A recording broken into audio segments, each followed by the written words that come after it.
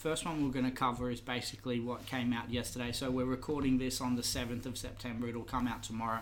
And on the 6th of September, yesterday, the Tuesday, the RBA have raised rates another 0.5 basis points. Yep. So now it's sitting at 2.35%.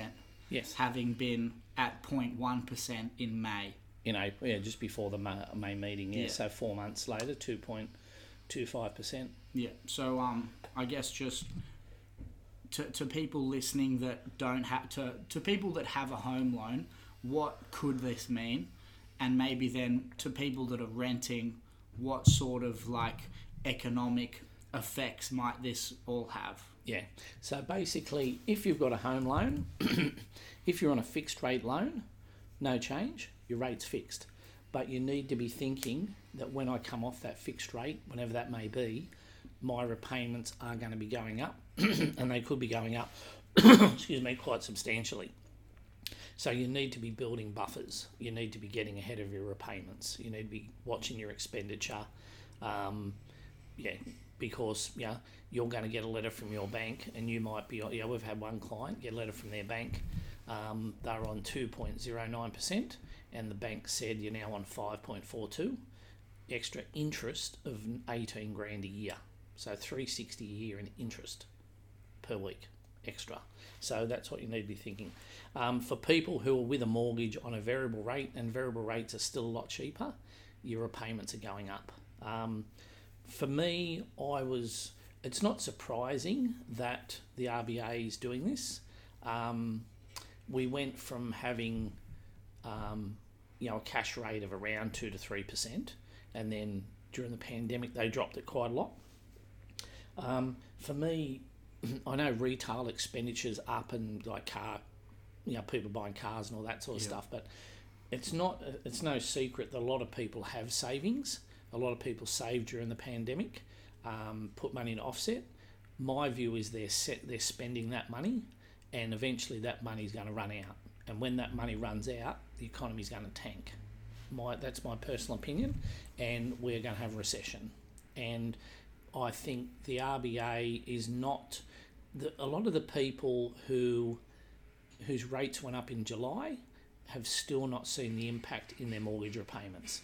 Now, they're going to see the impact in September, and then they're going to see the August increase in October, and then they're going to see the September increase in November, and then I think the shit's going to hit the fan. So I think there's a lot of hurt coming. I think personally some of the people making these decisions would be better off spending more time with real people rather than hanging around economists. But that's just my personal opinion. But if you've got a mortgage, your repayments are going up. If you're renting and your rent hasn't gone up, your rent will be going up, because if you're a landlord with a $500,000 mortgage on a property you're having rented, your interest has gone up around 10 grand this year, which is about 200 a week, and you're not going to cop that. You're going to put the rent up. So I think, we're in for a lot of hurt. So the second one I had for you, which I thought would be interesting, obviously with what's going on with inflation, so the cost of your money's going down over the last couple of years. The cost of living is going up. Petrol's more expensive than it was last year. Groceries are more expensive. Fuel and rent, all of that stuff is going up. Yep. And if you're on a mortgage with a variable rate, like you said, your interest repayments are going to go up substantially in the next couple of months. So something we've talked about before is maybe doing what's called a financial health check, and reviewing your financial position ahead of time so you know what you're up against in the future months or years. So I thought we'd sort of go through, I did this for myself. I do this for myself once a month, where I look at where I'm at financially on a spreadsheet. You just look up on Google, you can look up these financial health check spreadsheets. So what I've gone through recently is basically stress testing your finances to help you understand where you're at currently, and if you're in a mortgage, how many rate rises you're going to be able to handle, and help you figure out what you might consider to solve any of these issues that will come down the line. So things I've done recently is like check your bank accounts and figure out how much you've got sitting in savings, and could the consideration be, if you're in a mortgage, to put that money in your savings into an offset to offset the amount of interest you're paying on the balance. Or a good question that I ask myself is, if I lost my job tomorrow, how much have I got in savings that will keep me, I'll be able to survive for how long? Like, how much will that money keep me afloat for before I have to start looking into other options? And then things like, if you're on a loan, maybe you could consider checking what loan rate you're on, whether you could get a new loan rate by ringing up your bank, or negotiating it, or figuring out like how many more rate rises will occur for me to approach an unmanageable level of repayments where I'm going to be in stress. So I just wondered, like, what considerations could people sort of take from doing a financial health check, and if your repayments, if you're in a loan and your repayments are becoming harder to manage, what sort of considerations might someone have? So look, there's plenty of options. So the last thing you want to do, if you're coming into financial stress or you think something's coming down the pipe, is to put your head in the sand. You've really got to get on the front foot. So as you said, the first thing to do is to look at where you spend your current money. So go through your bank statements, go through your credit cards, look for things that are discretionary that you don't really need, that you can chop out. Because if you can save $100 a week by making your own lunch, not driving to work, not going out, once a week, going out once a fortnight. There's plenty of ways you can cut back. You might want a new pair of running shoes. Do you actually need a new pair of running shoes? Can you put it off? Do you need those new clothes? Do you have clothes you can sell? Like, plenty of people have got stuff that they don't actually need. Is there a couple of grand's worth of stuff you've got that you don't actually need that you can offload to improve your cash flow? The other thing is, if you're in a job where you can earn more money, see whether you can do that. Because you can get some extra cash coming in. That's really, really good. If you've got spare rooms, rent out a room, those sorts of things. If you're in a loan and you've got spare cash, its best place is either in your offset account, offsetting the interest, or in your loan as an extra repayment, which you can draw out later if you want. So you mentioned about ringing your bank. One of our clients rang us the other day about the rate she's on, and I was in the car at the time, not driving, but said to her, look, ring your bank and just see what they can do. So she rang them, and abracadabra, they dropped her rate by 0.5 to keep her, because she mentioned the magic words, I've been talking to my broker. So when you say I've been talking to a broker, the banks listen. A bit like when you're saying to your partner, I'm leaving, they all of a sudden start listening. Because a lot of the banks realise, I think some of the stats we saw 2 weeks ago, that the average existing borrower pays 0.94% higher interest or around that than a new customer with the big four, and about 0.85 with the other banks. So the banks have plenty of margin. They're making plenty of margin out of existing customers, and they're willing to give some of that away to keep you. So use that to your advantage. But it all starts with where you spend your money. And I'm not sure whose quote it was that it doesn't matter how much you make, it matters how much you keep.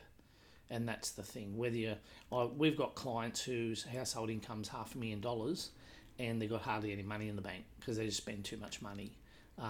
We've got other clients who earn $100,000 between them but can save because they make different choices. So we don't tell people how to live, but if you want to, if you feel that you might be in some financial stress coming up, you got to take responsibility and try and and if you need help, sing out, we'll help you if we can. The next one we had was some statistics from the Aussie Bureau of Statistics from 2019 to 2020. So they're a couple of years old, but I thought that they would be interesting to share And once the census data gets released on these stats, we'll update them. But according to those stats, 1 in 5 Aussie households, so that accounts for 2.02 million people, own a property besides the one they're residing in. So this is people that own an investment property or a holiday home. So by the stats, of the people that own more than one property, 67.5% own one, 20% own two, 7.7% own three, and 4.3% of those that own investment properties own 4 or more. So of the people that own 4 or more properties, there's only 87,000 Aussies that do that. When it comes to first home buyers, there were 420,000 first home buyers as of 2019 and 2020. 92% owned their home with a mortgage. 61% were in a household with a reference person aged under 35. 69% were either couples with dependent children or just a couple. And 17% of the dwellings were new houses. So a lot of the houses that were bought by first home buyers were existing houses rather than housing that's just come onto the market. I just wondered, like, maybe just like comments you had generally about the stats. I'm not really sure. Like, it's more so just interesting stats to know, but 87,000 sounds like a lot of people, but maybe in the scheme of the population, that's not a ton. 25 million, it's not. Yeah. So look, some people realise that working and either ending up on the pension or with just your super is not going to be enough. So what they have decided to do is buy an investment property. 1.36 million would be about 5% of the population, I think, roughly. So it's not a lot.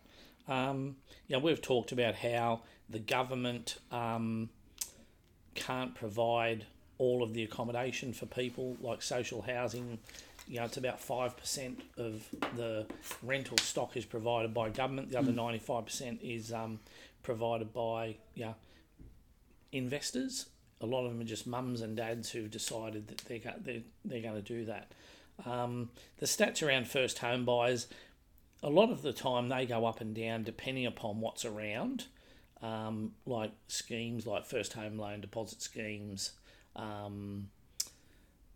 home builder and those sorts of things. And as you said, the stats are a bit older, but generally people do purchase first home buyers do purchase an established home as opposed to building or buying a townhouse or an apartment. But what we're sort of seeing now is the relativity between house prices and apartment prices is quite high. So I think you'll find that if you look at these stats, say next year, the percentage who buy a flat or apartment would be increasing because it's about affordability and there'll be more people. Now a lot of people ran away from apartments during COVID because they didn't want to get locked down in a building. You might have been on the 17th floor and you can only have 2 people in a lift. So, if you're on the 5th floor, each lift comes down with 2 people in it. You can't get in it, so you've got to take the stairs, which is good if you're on a health kick. But if you've got issues with your hips or your feet, or you're a bit of a lard ass, you mightn't be able to do that. So a lot of people thought, okay, we're gonna buy a house. So so look, the stats will change and all that sort of thing, but the reality is around a third of the population will always rent, and the do-gooders who think, let's get rid of investors because that'll free up housing stock, it's not going to change anything because the people, whereas there might be more stock available, which might temper prices a little bit, there's still a third of people that will never be able to buy a house because either they don't have the income, they spend too much money, or don't have the equity. So, and that's sad, but that's just the reality, unfortunately. Last thing I had was sort of maybe I wanted to.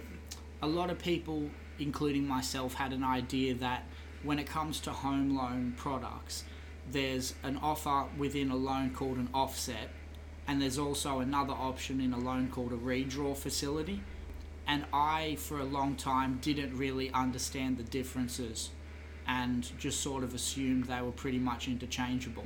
There was a write-up that we read this week talking about how offset accounts and the use of them might actually be costing you more money than it is saving you money, when often they're touted as being a great option for offsetting and saving money on your loan. Yep. So the stats seem to be that a record amount of $228 billion has been stashed in total by residential property owners in offset accounts. And it sort of works by, just say you have a $500,000 loan and you store all of your savings in the offset. You're getting charged interest based on, let's say you've got $50,000 in an offset, you're getting charged interest on $450,000 rather than the loan balance being $500,000. Mm-hmm. So that's sort of how an offset would be set up for some people, and it means your interest costs are charged on the balance minus the offset figure. Yep. But this write-up that this guy did in the Fin Review is talking about that often when you get an offset account, it comes as a part of a package deal in a loan where you get an offset, you get a credit card linked to the accounts, you get a debit card and a savings account with all of these extra maintenance and admin fees. And depending on who you are, a basic loan might actually be a better option based on all the different fees that you're having to cost out for an offset. But I wondered, can you sort of chat about why redraws aren't always the best option? And obviously it's an individual thing based on your circumstances, but maybe talk about that, and then if you can give us a breakdown of what an offset is and the difference from that and a redraw account, like a redraw facility being a part of a loan. Yeah, so yeah, as you said, there's two main types of variable loans. There's a loan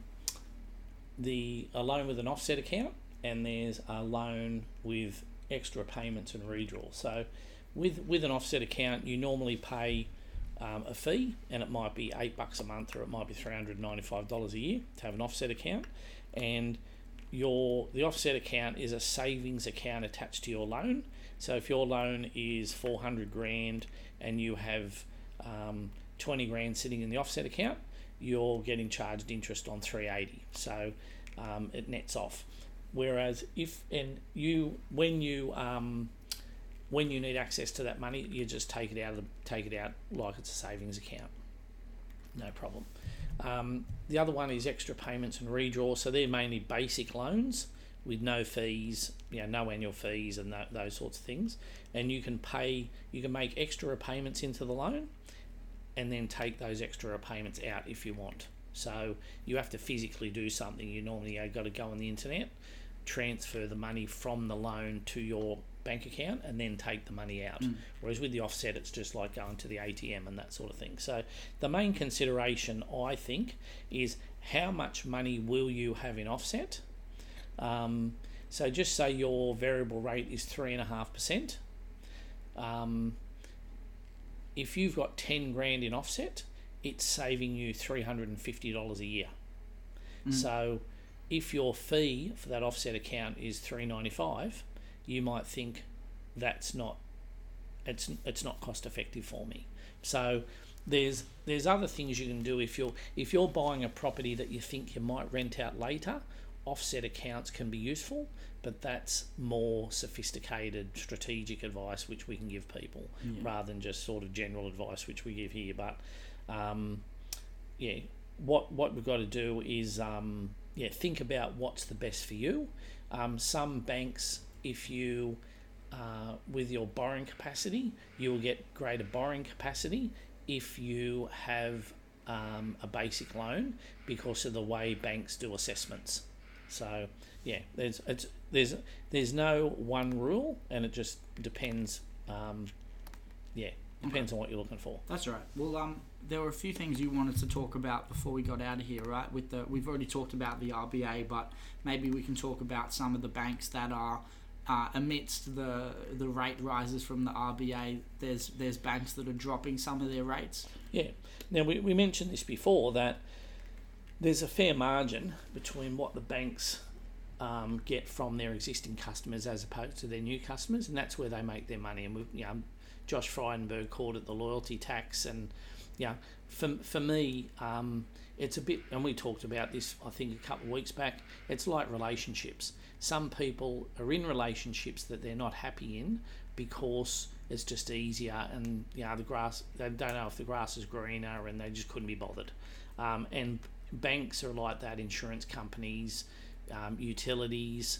Lots of gyms. Lots of those things. People are just comfortable, and they may not know how much more they're paying, but I think it's becoming a bit more in your face now, because every second story is about the collapsing property market, and you've got all this stuff happening. So the thing is, in the last month, probably about 6 or 7 banks have dropped their variable interest rates, not by much, but they've dropped them. While the RBA is putting up interest rates, they're dropping their variable rates, which tells me, and the thing I look at is banks' turnaround times. 3-4 months ago, or maybe 6 months ago, the banks' turnaround times were 5 to 20 business days, which means they've got a lot of volume. Plus they had staff off with COVID and that sort of thing. Now banks' turnaround times are between 1 and 4 days, so there's not much volume coming through. Now, what does business do when they're not getting much volume coming through? They drop their prices. So, your bank has probably dropped its price for new customers. So you've almost got to get, just like if you say to your partner, I'm leaving because you're sick and tired of some of their behaviours, for a while, your partner will probably smarten themselves up because they don't want you to leave. And banks are no different.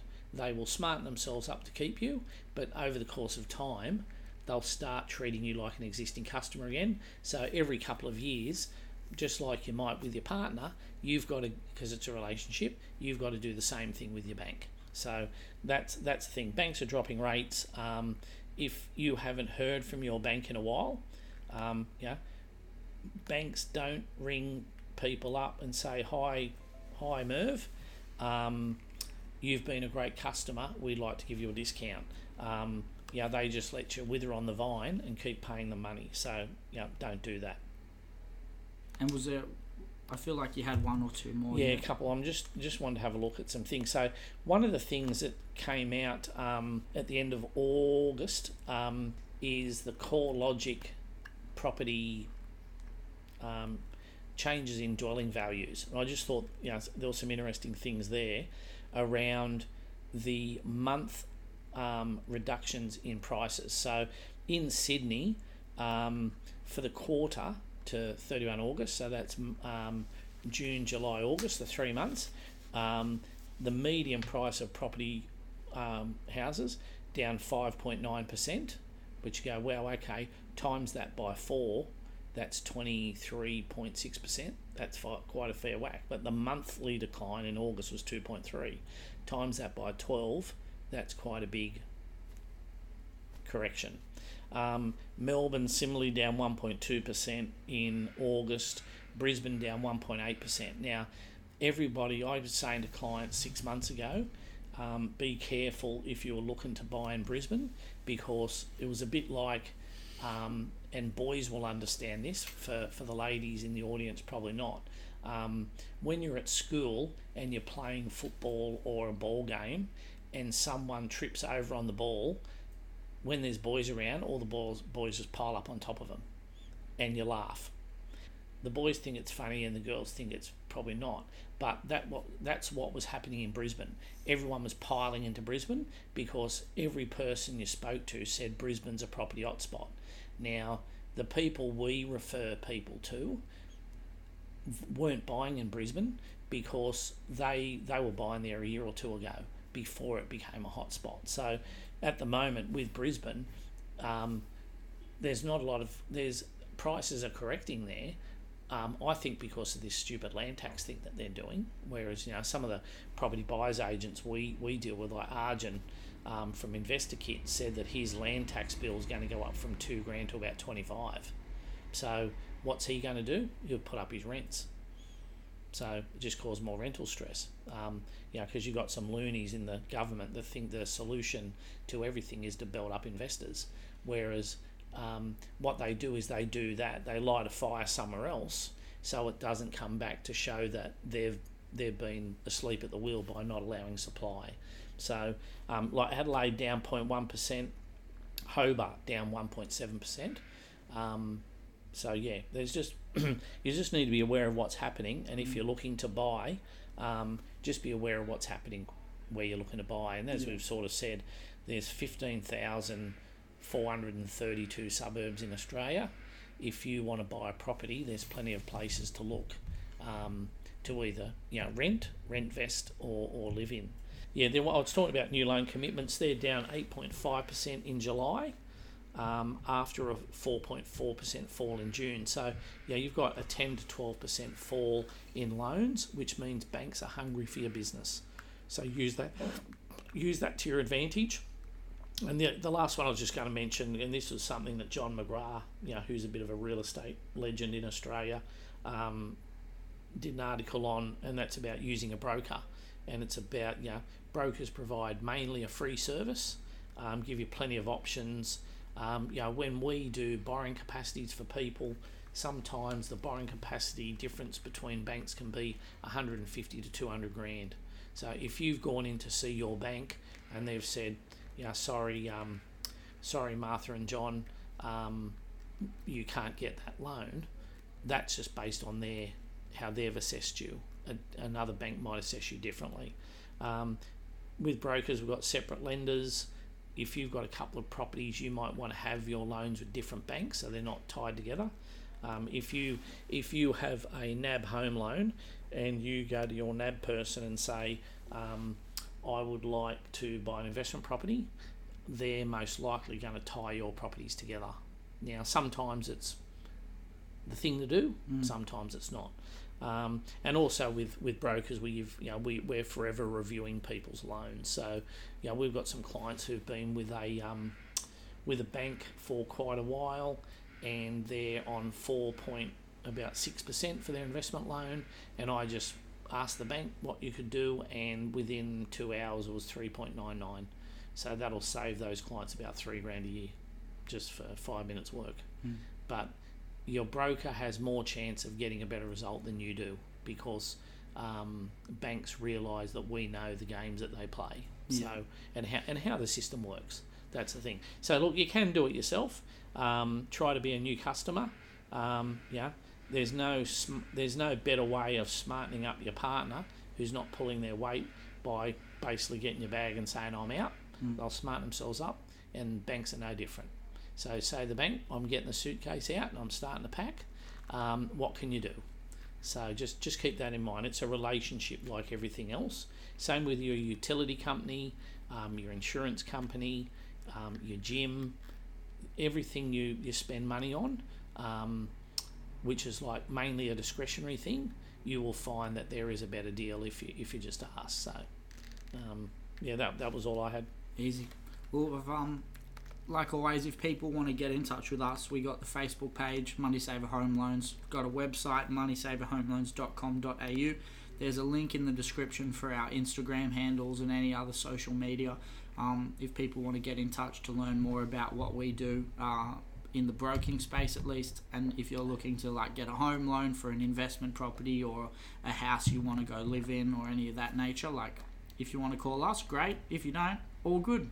And I just encourage you to be proactive, get on the front foot, don't put your head in the sand. If you're in a loan and your repayments have gone up substantially and you're worried about losing your property or how you're going to cope, don't stay up at night worrying about it. Reach out to your bank or talk to your broker, or if you don't have a broker, ring us up. There's plenty of options. Like if you're in a 20-year loan and you might be in your mid-30s, you can talk to your bank about resetting your loan to a longer loan term to reduce your repayments. You can get a repayment pause or a payment holiday. They might even let you go interest only for a year or so. There's plenty of options, but don't stress. Or if you are stressed, reach out for help, because there's plenty of help there. Yeah, right, easy.